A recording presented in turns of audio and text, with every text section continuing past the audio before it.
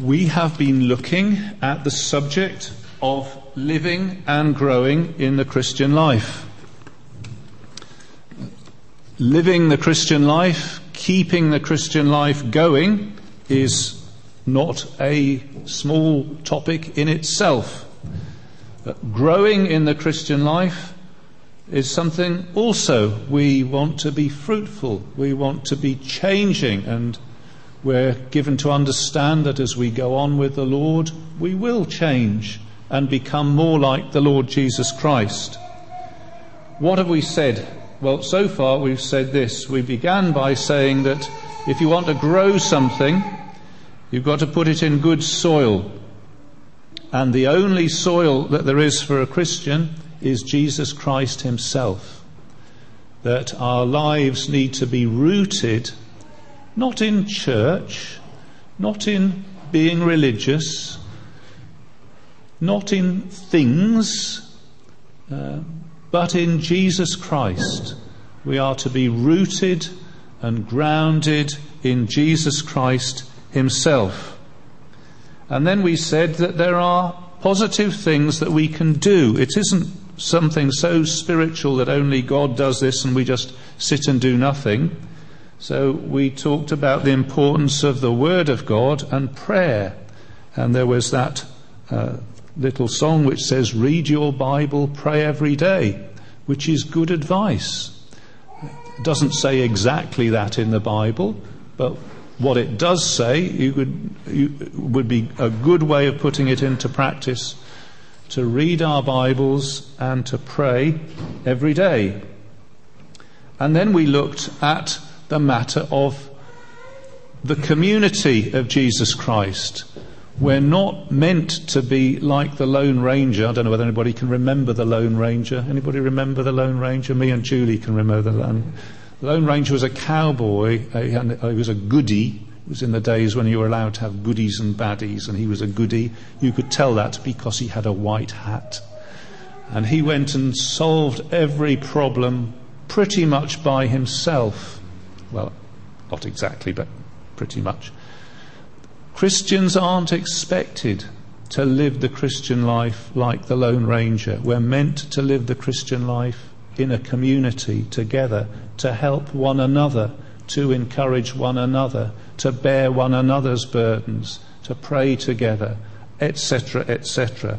And there was a verse in the Bible which said something like this: do not forsake the assembling of yourselves together as the manner of some is, but encourage one another, and so much the more as you see the day approaching. So he says, get together. And if you remember, I gave you the example of coals on a fire. And if you put them together, the fire burns brightly. If you separate them, then each burning coal goes out. And Christians are a little bit like that. And today I want to look at the Lord's Supper. It's a subject we hardly ever look at. I have to say that it has been the subject of much controversy over 2,000 years of church history. And the idea of solving all that 2,000 years of controversy in about half an hour that we have this morning we're probably unlikely to do that. But we can at least make a start. The Lord's Supper, the bread and the wine. It is the thing that Jesus commanded. Well, Jesus commanded a number of things. He commanded, go into all the world and make disciples, didn't he? But I'm thinking this is the particular outward thing, the particular, if you like, almost like a ritual, something that you do. There are not many things that Jesus commanded like that. Baptism and the Lord's Supper, just those two particular outward signs, the particular outward thing that Jesus commanded. He commanded his church to do this. He didn't command everybody to do it. He commands everybody to have faith in him, but he doesn't command everybody to have the Lord's Supper. This is something for his church to do, not just to think about, but to do. Do this in remembrance of me, Jesus said. And it has of a limited validity. It is till he returns. It's something for this age of the church, and it will be fulfilled in the world to come. But this is something, the particular outward thing that Jesus commanded his church to do till his return. So let us turn to Matthew 26. Does that make sense so far? That's just the introduction. I hope it makes sense. Yeah.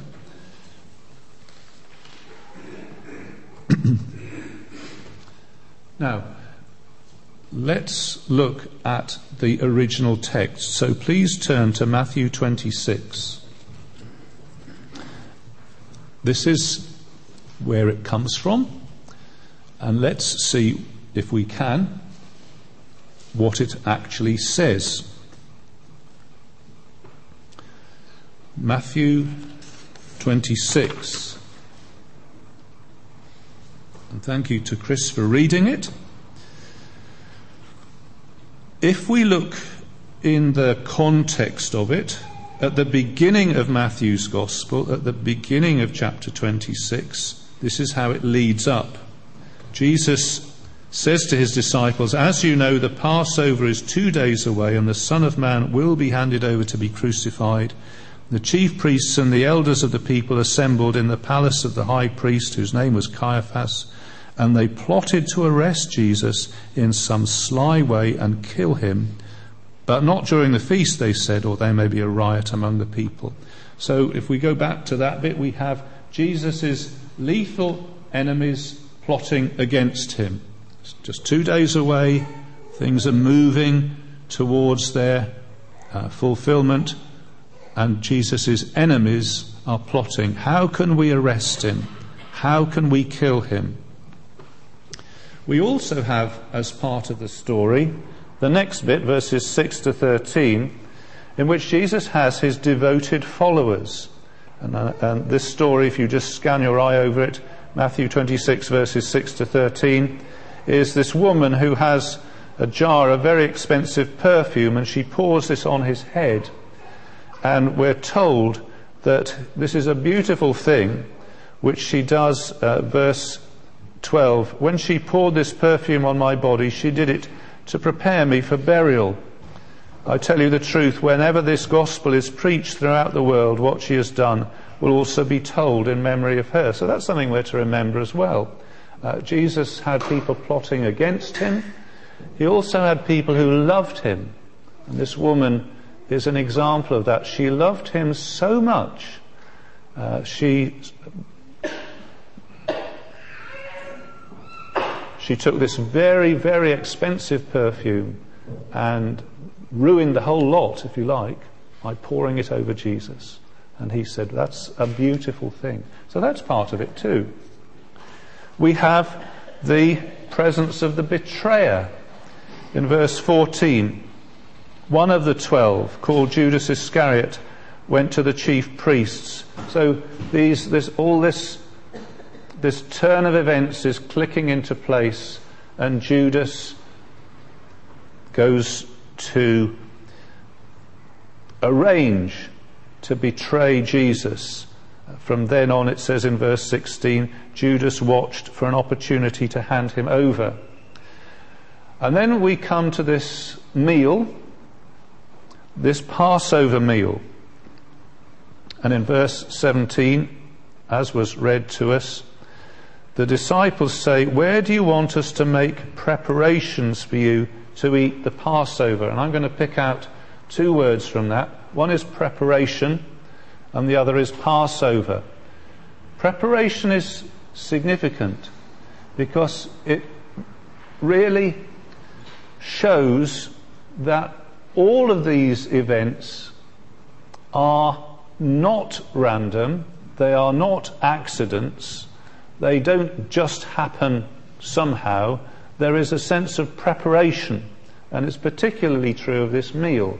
It's all prearranged. There's a plan being put into operation. Where shall we prepare the Passover? And some of the details show that Jesus has been planning this all the time. And if we go on through, let's see whether I've got this all correct. Jesus mentions the betrayer, verse 20, one of you will betray me, and in this very poignant meal, they're all gathered round, and I think they're probably not doing much joking. They probably used to joke with each other at various times. Look at you, Peter, always putting your foot in it, aren't you? And I don't know, all sorts of jokes they probably made with one another, but I don't think they make any jokes now, because Jesus has said, I'm going to die, and that makes them a bit quiet. And then Jesus says, and one of you is going to betray me.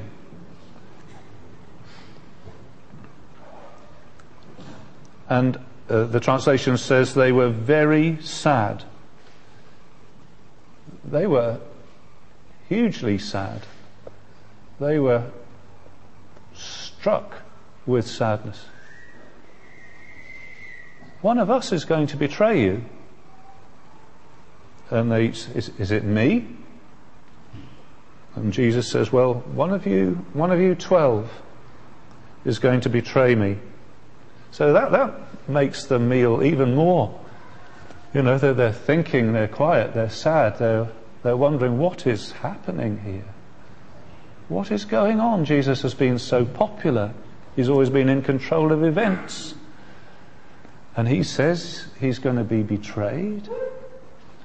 And then, as the Passover meal continues, our gospel writer doesn't tell us the normal things that would happen at the Passover meal. He picks out this very unusual thing in verse 26. While they're eating, Jesus takes bread and he gives thanks and he breaks the bread, which I understand would be the traditional way of hosting a meal. He breaks the bread and he gives it to his disciples and he says, take,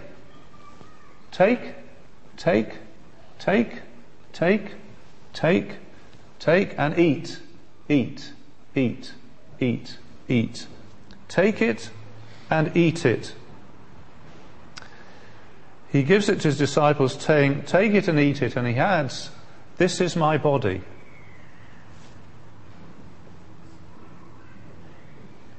And they take it and eat it, and they're thinking, what does he mean? This is my body. He's standing here, or sitting here at the table. That's his body. Jesus says, take and eat. This is my body. And then at a certain point in the meal, there is a cup. Verse 27. So have I got this right? As the bread, take, eat, this is my body. And then there comes a cup. He takes the cup and gives thanks and offered it to them and says, drink from it, all of you. Drink from it. Drink from it. Drink from it. Drink from it. You notice how he sort of makes it certainly not optional. It's almost very personal, actually. All of you, drink this, drink this, drink this, drink this. Drink from it, all of you. And then he says some more things that they must have wondered what he meant. He says, this is my blood. This is my blood of the covenant. We already got a covenant. We've got the covenant with Moses. It stretches back years. And Jesus says, no, this is the covenant. We've already got covenant blood. We've had lambs and bulls slaughtered down through the centuries. It was all there in Exodus and Deuteronomy. And Jesus says, no, this is the covenant. This is the covenant. This is my blood of the covenant. And he says a little bit more as well. He says it's poured out for many for the forgiveness of sins. So he's actually saying a lot, isn't he? I'm sure they wouldn't have been able to take it all in, but the words are imprinted on their hearts and minds. Take it, drink it. This is my blood. This isn't your blood, Lord. You've got your blood. I can see your blood there. It's in you. No, He says, no, this is my blood of the covenant, which is poured out, well, it isn't poured, well, it will be poured out, for many of all nationalities across the world, for the forgiveness of sins. How our nation, they're thinking, has longed for a sacrifice that can successfully achieve the forgiveness of sins. The blood of bulls and goats has been shed day in, day out, week in, week out, for hundreds and hundreds of years, and our sins have never yet been taken away. And Jesus says, this covenant blood is poured out for many for the forgiveness of sins. Drink. So they do. And there's one other element that I think is important. He says, I'm looking forward. Verse 29, I tell you, I will not drink of this fruit of the vine from now on until that day when I drink it new with you in my Father's kingdom. Jesus is saying that finishes one period of time, and I'm looking forward to another feast, if you like, in the kingdom. He's not entirely clear as to when that will be, but he's certainly looking forward to it. He says, this is the meal we have now, and I'm looking forward to a fulfillment. I'm not sort of looking with sadness and saying, well, this is it, guys, all come to a sticky end. He's saying, this is a moment, but there is a future that I'm looking forward to. Okay, that's what it says in Matthew's Gospel. Now, I think I have identified the main points that Matthew makes. So we're now going to look at Mark's Gospel. And Mark chapter 14. And it would be an excellent thing to go through this very carefully. I don't think we have time to go through it extremely carefully, but we can at least go through it. Mark 14.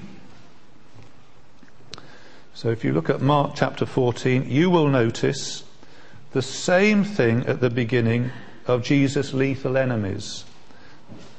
Mark 14. Sorry, nice and loud. 1020, page 1020, Mark's Gospel. The same thing, the chief priests and the teachers of the law were looking for some sly way to arrest Jesus and kill him. So when Mark tells us the same thing, he says, same key ingredients. Jesus' lethal enemies are plotting against him. So I'm just going to put a tick there because that's the same in Mark's Gospel. And then the next story that Mark tells us, Mark 14 verse 3 onwards, is the same one about the woman with the expensive perfume. And Jesus says, according to Mark, yes, this is a beautiful thing. And wherever the gospel is preached, people will read this story and remember this beautiful thing that the woman did. So that's the same actually in Mark's Gospel. The devoted follower. And in Mark 14 verse 10, we have Judas Iscariot arranging to betray Jesus. So that's the same as well. So we've got that confirmed.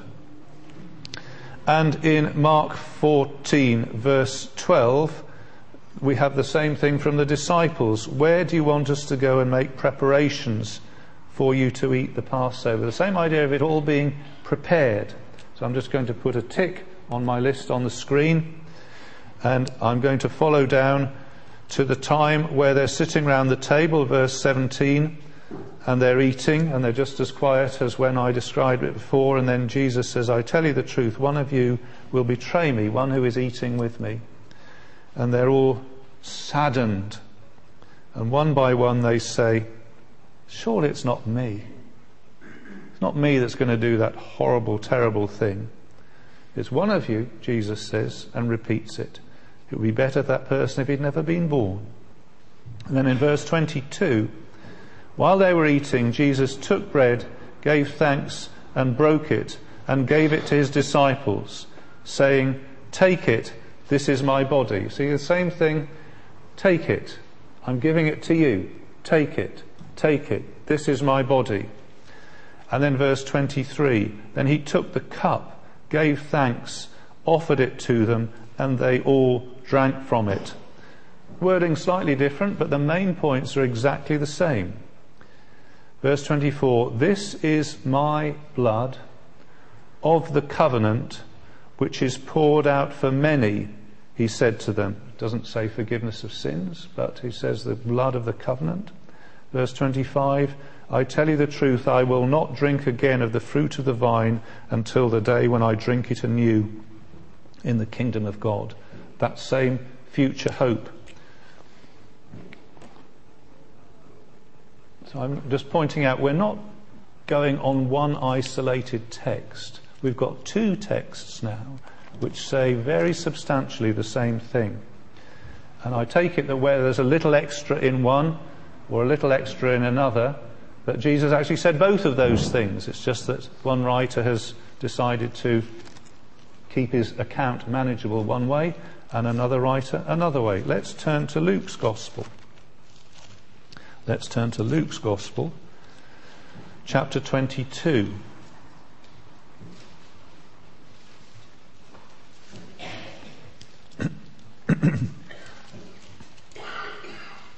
So, you want to go forward in your Bible? Could you get... Sorry, could you... 1057. Page 1057. So this is Luke's Gospel. And chapter 22, we have the chief priests and the teachers of the law at the beginning. We have Judas at the beginning in verse 4. We don't have the woman pouring out the expensive ointment. So if I use a red pen, we've got the lethal enemies, we've got the betrayer. We have a lot about preparation. Verse 8, go and make preparations for us to eat the Passover. Where do you want us to prepare for it? And then all the things that we're combining to the prearranged plan. Verse 13, so they prepared the Passover. Verse 14, when the hour came, Jesus and his apostles reclined at the table, and he said to them, I have eagerly desired to eat this Passover with you before I suffer. For I tell you, I will not eat it again until it finds fulfillment in the kingdom of God. Now, interestingly, two things here. Jesus says, how important this supper is to me. I've eagerly desired to have this meal with you. This is a very important time for us together. It's a crucial time. And I've eagerly desired to do this because I'm going to suffer. And he says the thing about hope. There will be a future feast. This is just in between. There will be a future feast. So I'm going to put a tick against the future hope that I've written on the screen. And in verse 19, we've already had one cup. In verse 19 it says, he took bread, gave thanks and broke it. He gave it to them, saying, this is my body given for you. Do this in remembrance of me. Now you'll notice actually the word remembrance hadn't occurred in the other two accounts, but it does come here. So let me put that there. Memory, remembrance, how do you spell it? Remembrance. So Luke is the one who actually uses that word in that point. And then in verse 20, after supper he took the cup, saying, this cup is the new covenant in my blood. You notice new is...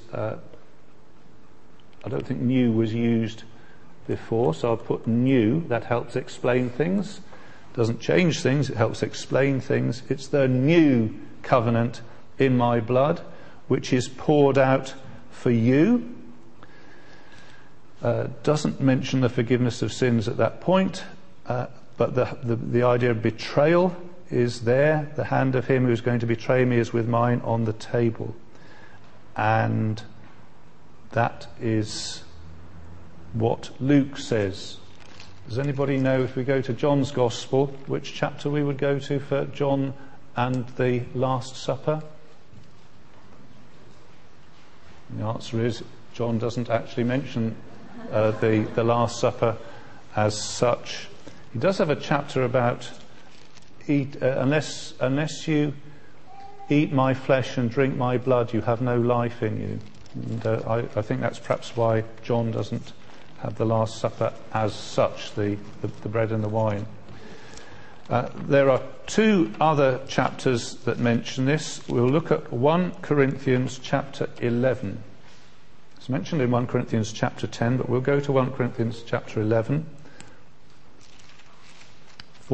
simply because of time. In fact, we might look back at 10 in a moment. 1 Corinthians 11. And this is Paul talking to the early church about what has become for them a settled meal. This is what they do. And it's got a name now. In chapter 11, verse 20, thank you. Whatever you just said. That's the page. 1 Corinthians 11, verse 20.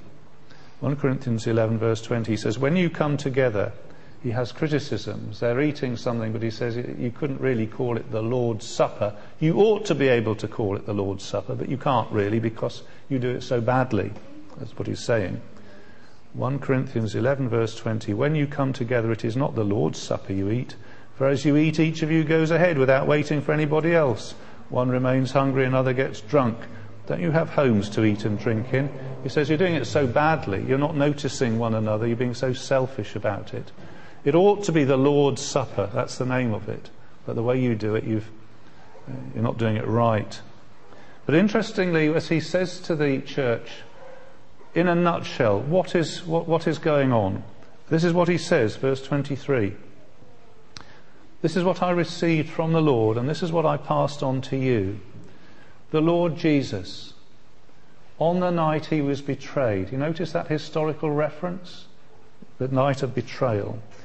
He took bread, and when he had given thanks, he broke it and said, this is my body, which is for you.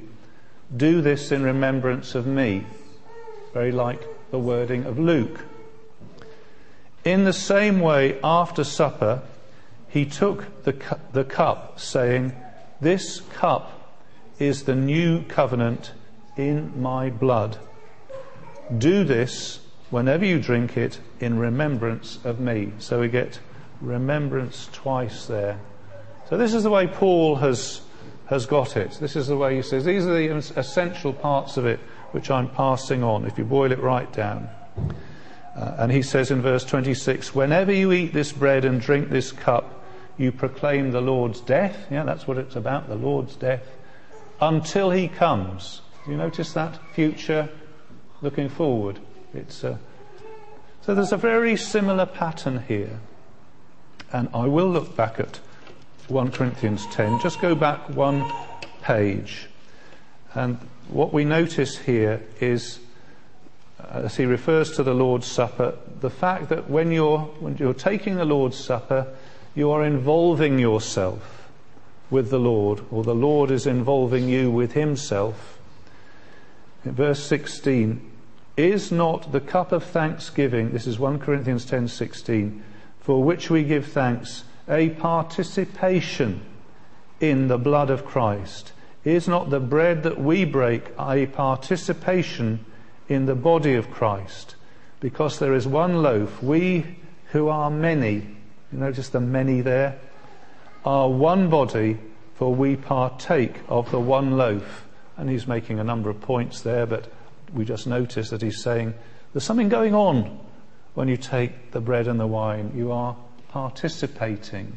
You are joining yourself with. You are involving yourself. You're saying, this is me. This is me and the Lord. Okay? So those are the texts. And really and truly, there are not very many more texts than that. Those are the texts. Please notice, there is not a single mention of a priest. Did you notice that? There is not a single mention of getting a priest to do this. It just says, you guys, you do this. You eat bread, you drink wine. That's what you do. So, various things that you might think are there, but they aren't there. So, what I would like to do now is bring you 7 or 8 comments on the text that we've read. That's all I want to do. So here we are. Comments and observations, which I hope will be helpful. Number 1. This meal goes back to Jesus himself.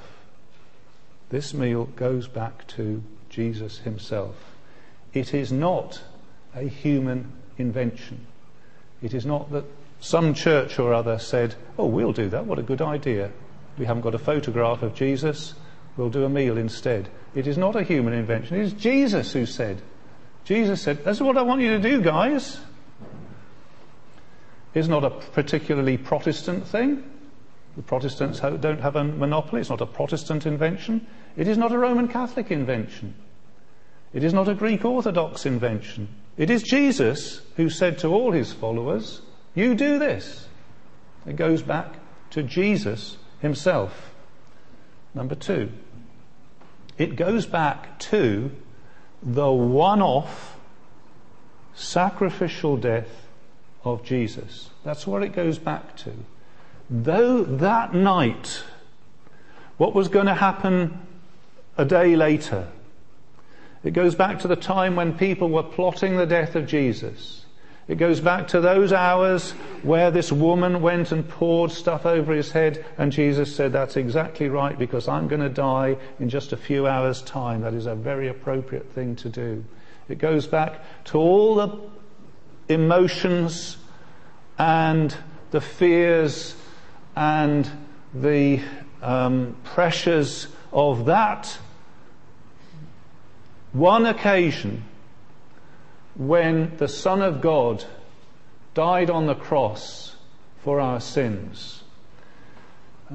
Paul himself says, on the night that Jesus was betrayed. That's what it goes back to. The blood that Jesus is speaking of is the blood of Good Friday.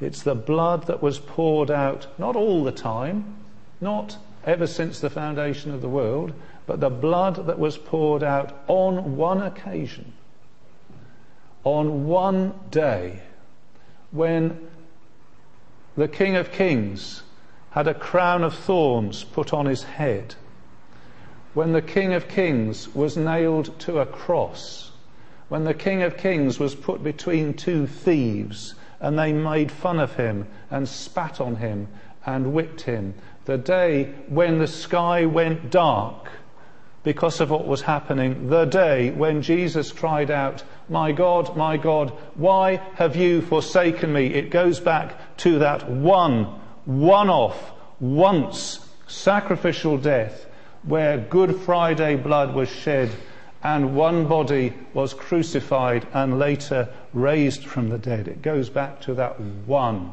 sacrifice which sorted things out forever. Item 2. Item 3. Originally, the idea of bread, body, wine, blood. Originally, there is a strong association, but there is not a confusion. As Jesus stood there, his body, no, he wasn't standing, he was sitting down at the table or lying down at the table. There's his body and there's his blood. Here's the bread, here's the wine. Jesus says, I want you to associate these things. But they're not the same thing. Don't confuse them. That's my body, this is bread. But the bread sort of is like my body, or symbolizes my body, in the same way that Jesus said, I am the bread of life. I'm the bread of life. He said things like that. I am the gate. Didn't mean he was made out of wood. He meant that the things that gates do, in a sense, he does. The things that bread does, he does. The things that this particular bread sort of symbolizes and means is like his body. He's making a strong association. He's not trying to confuse the two things as if they're the same chemistry or something like that. If you want to say it's not literally, that would be one way of saying it. He's not saying this bread is literally my body, because his literal body is there. But he's saying that there's a strong association. Strong association. So please let us not be unclear about this, that when we have the communion, the bread is bread and the wine is wine. Well, actually, it's not even wine, it's usually fruit juice, but it doesn't become anything different. There's no magic about it. But Jesus has put this strong association with the bread and himself, and this strong association with the wine and himself. But it doesn't confuse the two things. So we're disagreeing with the doctrine that says that there is some sort of magical change in the bread. We're disagreeing with that. But we are saying that there is a very special, strong association with the bread and Jesus' body, etc. Number 4. The meal is full of meaning in many different ways. So if you wanted a clever word for it, you would say it was polyvalent. So if you ever read anything that says something's polyvalent, you mean, I know what that means. It means it's full of meaning in many different ways. Why didn't you say so? And the Lord's Supper is full of meaning in many different ways. He says, think of the Passover. When the lamb died instead of the firstborn. Do you remember that in Exodus? And the angel was going to kill the firstborn, but the lamb's blood, the lamb was killed and the lamb's blood was put on the doorposts. And when the angel of the Lord was going to say, death is deserved here, then the angel would see the blood of the lamb and say, that's fine with me. The lamb has died instead. Got no further business with this house. I'm going to pass on to the next one. And Jesus is saying, that's the meal that I'm linking my meal with. It's a bit like that, a bit like the Passover. And there's a lot you could say about that. Of course, Jesus himself, of course, is the lamb. He talks about covenant. He says, this is a covenant meal. This is the new covenant. And there's a whole loads of meaning here that we could draw out.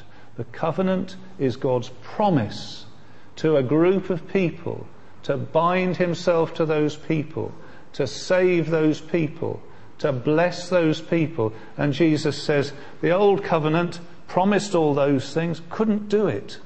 It was weakened, didn't have the oomph to provide those benefits. So those are the benefits that it spoke of, and they only had them in part. But this is the covenant. My blood does those things. My blood saves people. My blood brings people to God. My blood seals it so that these people are in the hands of God and nothing can ever take them away. That's covenant. That's what I do, says Jesus. This is what this blood does. The blood is forgiveness-bringing blood. The blood cleanses. The blood takes all the charges, all the guilt, all the stain, all the sin, all the wrong that is truly ours, all the things that we've done and thought, and the blood has the power to take away every stain, to cleanse every spot, to wash completely. there is wonder-working power in the blood of the Lamb, isn't there?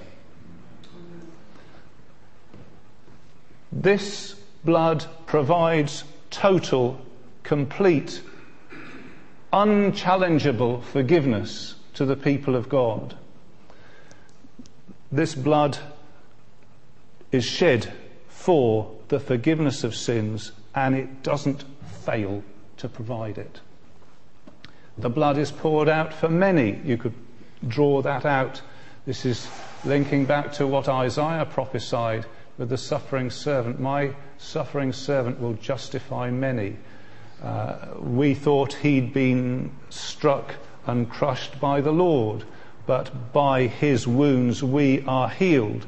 The punishment that brought us peace was laid on him. That all that you could bring out with that idea of the many that's in there. And the idea of pouring out. Why does Jesus say pouring out? Which he does. Well, I suppose at very least this is saying something about the fullness of this sacrifice. The fact that it isn't just a few drips and...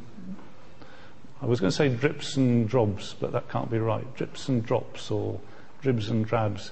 It isn't a little bit of salvation. There's a pouring out. There is a fullness to what he has done. It's full of meaning, and I'm just touching on some of the threads that you could pull, that we're meant to pull. They lead in all different directions. Number 5. I think number 5. There's a strong link to kingdom future. There is a strong link. We do this until he comes. Jesus says, I'm doing this and I won't drink again until the kingdom feast. When we eat this meal, we're looking forward. We're saying, one less time we have this meal together. We're one time, what am I trying to say? One time fewer. That much nearer to the one step closer, that would be better. One step closer to the time when we sit down at table with Abraham and Isaac and many from the north and south and east and west and sit at the feast in the kingdom of God. That's what he's saying. Here we are, but that's one step closer to that final destination. Number 6. There is a permanent expectation, or if you like, a permanent standing order for Christians to celebrate the Lord's Supper. That's why I pointed out that Jesus has this sort of proactive take, eat, take, drink. He's not saying, well, here it is, help yourselves. He's saying, I want you to eat this and drink this. And as Paul understood it, and as the Corinthian church understood it, that's what you do. That's what Christians do. It is a distinctively Christian thing. Singing isn't a distinctively Christian thing, because all sorts of religions sing. And praying isn't a distinctively Christian thing, because all sorts of religions pray. And having scripture reading isn't a distinctively Christian thing, because all sorts of people have scriptures. But having the Lord's Supper, the body and blood remembered in the bread and wine, is distinctively Christian. Only Christians do that. In a sense, it is one thing that marks out Christians as Christians in a way that nothing else does. Who are you? What is you as a church? We're the people who eat the bread and drink the wine. That's what we are. We're the people who hold the Lord's Supper. Never really think of it like that, do we? But it makes sense. And in order to be the church that eats the Lord's Supper, what do we have to be? We have to be the church that believes in Jesus Christ. We have the right to come to the table if we believe in the Lord Jesus Christ. And nothing else qualifies us, and nothing else can stop us coming to the table if we are believers in the Lord. I'm sure Jesus had a purpose in ordering that we should do this, in saying he wanted us to do it. And I think we could infer from that, it is for our benefit and for our growth. That's why it's good to encourage one another to come to the Lord's table. I think Jesus wanted us to do that because it's good for us. I mean, I can tell you one reason, because it's remembering, and it's very easy to forget, isn't it? We forget so quickly. Things that are so powerful and real to us on Sunday, by Tuesday lunchtime, we're overtaken by something else very, very easily. Jesus says, remember. I want you to keep remembering. I want to keep you coming back to square one. And the supper does that. We come, in this supper, we grow via Christ, because it's Christ himself who is at the centre of it, and by faith, because that's the way we come to Christ. I've put there, it's not a converting ordinance. A little bit technical. There was a huge debate about this in New England in the time of, what's his name, Jonathan Edwards, because he said, you shouldn't bring your children to the supper. It doesn't make them Christians. And of course he was in a little bit of a pickle about this, because, if you'll pardon me putting it this way, being a Presbyterian, he believed that you could baptize children. And so if they're baptized, why can't they take communion? Well, I do agree that's a pickle, because I think you baptize people who have faith, and the people who come to the supper have faith. It's one and the same thing. And you can't. So coming to the supper doesn't make you a Christian if you're not already a Christian. You come to become a Christian by coming to Christ. Number 7, almost finished. It is not, I believe, an empty symbol. And there's whole loads of discussion on this, but this is the way I would like to put it. When we come to the table, it's not like just looking at a photograph where you look at it and you think, oh, I remember, oh, look at that suit. God, do we have suits like that in those days? You don't just look at it and remember. You eat something. And I think that's going a huge step further in terms of involvement. And I put there, it's not an empty symbol, and this is the way that seems to make sense to me. When you eat and drink something, what's that saying? It's saying that eating and drinking is sustaining us. So if you're hungry, you eat something, don't you? If you're thirsty, you drink something. It does you good. And very often, in God's wonderful grace, our meals are enjoyable as well. It's not as though we're designed to run on cardboard and just water. We eat and drink things that we enjoy. So I put delightful there, and life-giving. And what I'm trying to get at here is when we come to the Lord's table, it looks like a meal. It looks like something that's sustaining and does us good and is delightful and life-giving. And it seems to me to be a bit unbelievable that Jesus should make it only look like that without actually, in some sense, doing the things that it looks as though it's doing. Christ does not make this an empty symbol, but a spiritually real symbol. As we come to the table, it looks as though it's sustaining us. In some spiritual sense, it does sustain us. We come to the table and it looks as though it's doing us good, and in some sense it does do us good. We come to the table and it looks as though we're doing something that is delightful, and spiritually we do meet Christ in a way which is delightful.